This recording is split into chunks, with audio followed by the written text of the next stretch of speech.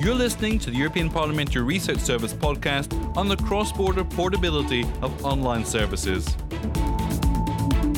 If the Parliament's plenary approves the new rules on cross-border portability of online content, Europeans travelling within the EU will no longer be cut off from online services such as films, music, ebooks or games they have paid for back home.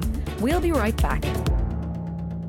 Ever spent a night abroad in your hotel room planning to watch a Netflix movie or play your favourite songs on Spotify and suddenly got the message, content not available? Well, that's because generally you cannot access content services you have subscribed to when you're outside your country of residence. But this could soon be over if the Parliament's plenary endorses the new rules on cross-border portability of online services. The new rules were proposed by the Commission in 2015 as part of its efforts to remove barriers to the development of a truly internal market for digital content and services. The compromise text, reached by Parliament, Commission and Council, has already been approved by the Parliament's Legal Affairs Committee. So what are the main points? Well, the new measures will ensure that EU citizens are able to access content they have paid for or subscribed to in their country of residence when they're outside that country on holiday, business trips or limited student stays in another member state.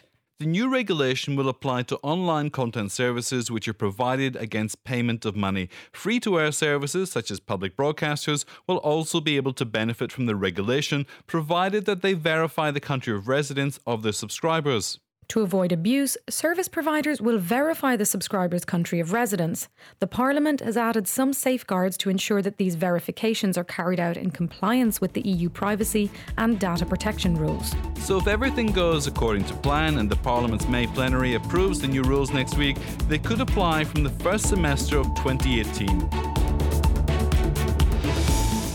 You're listening to the European Parliamentary Research Service podcasts.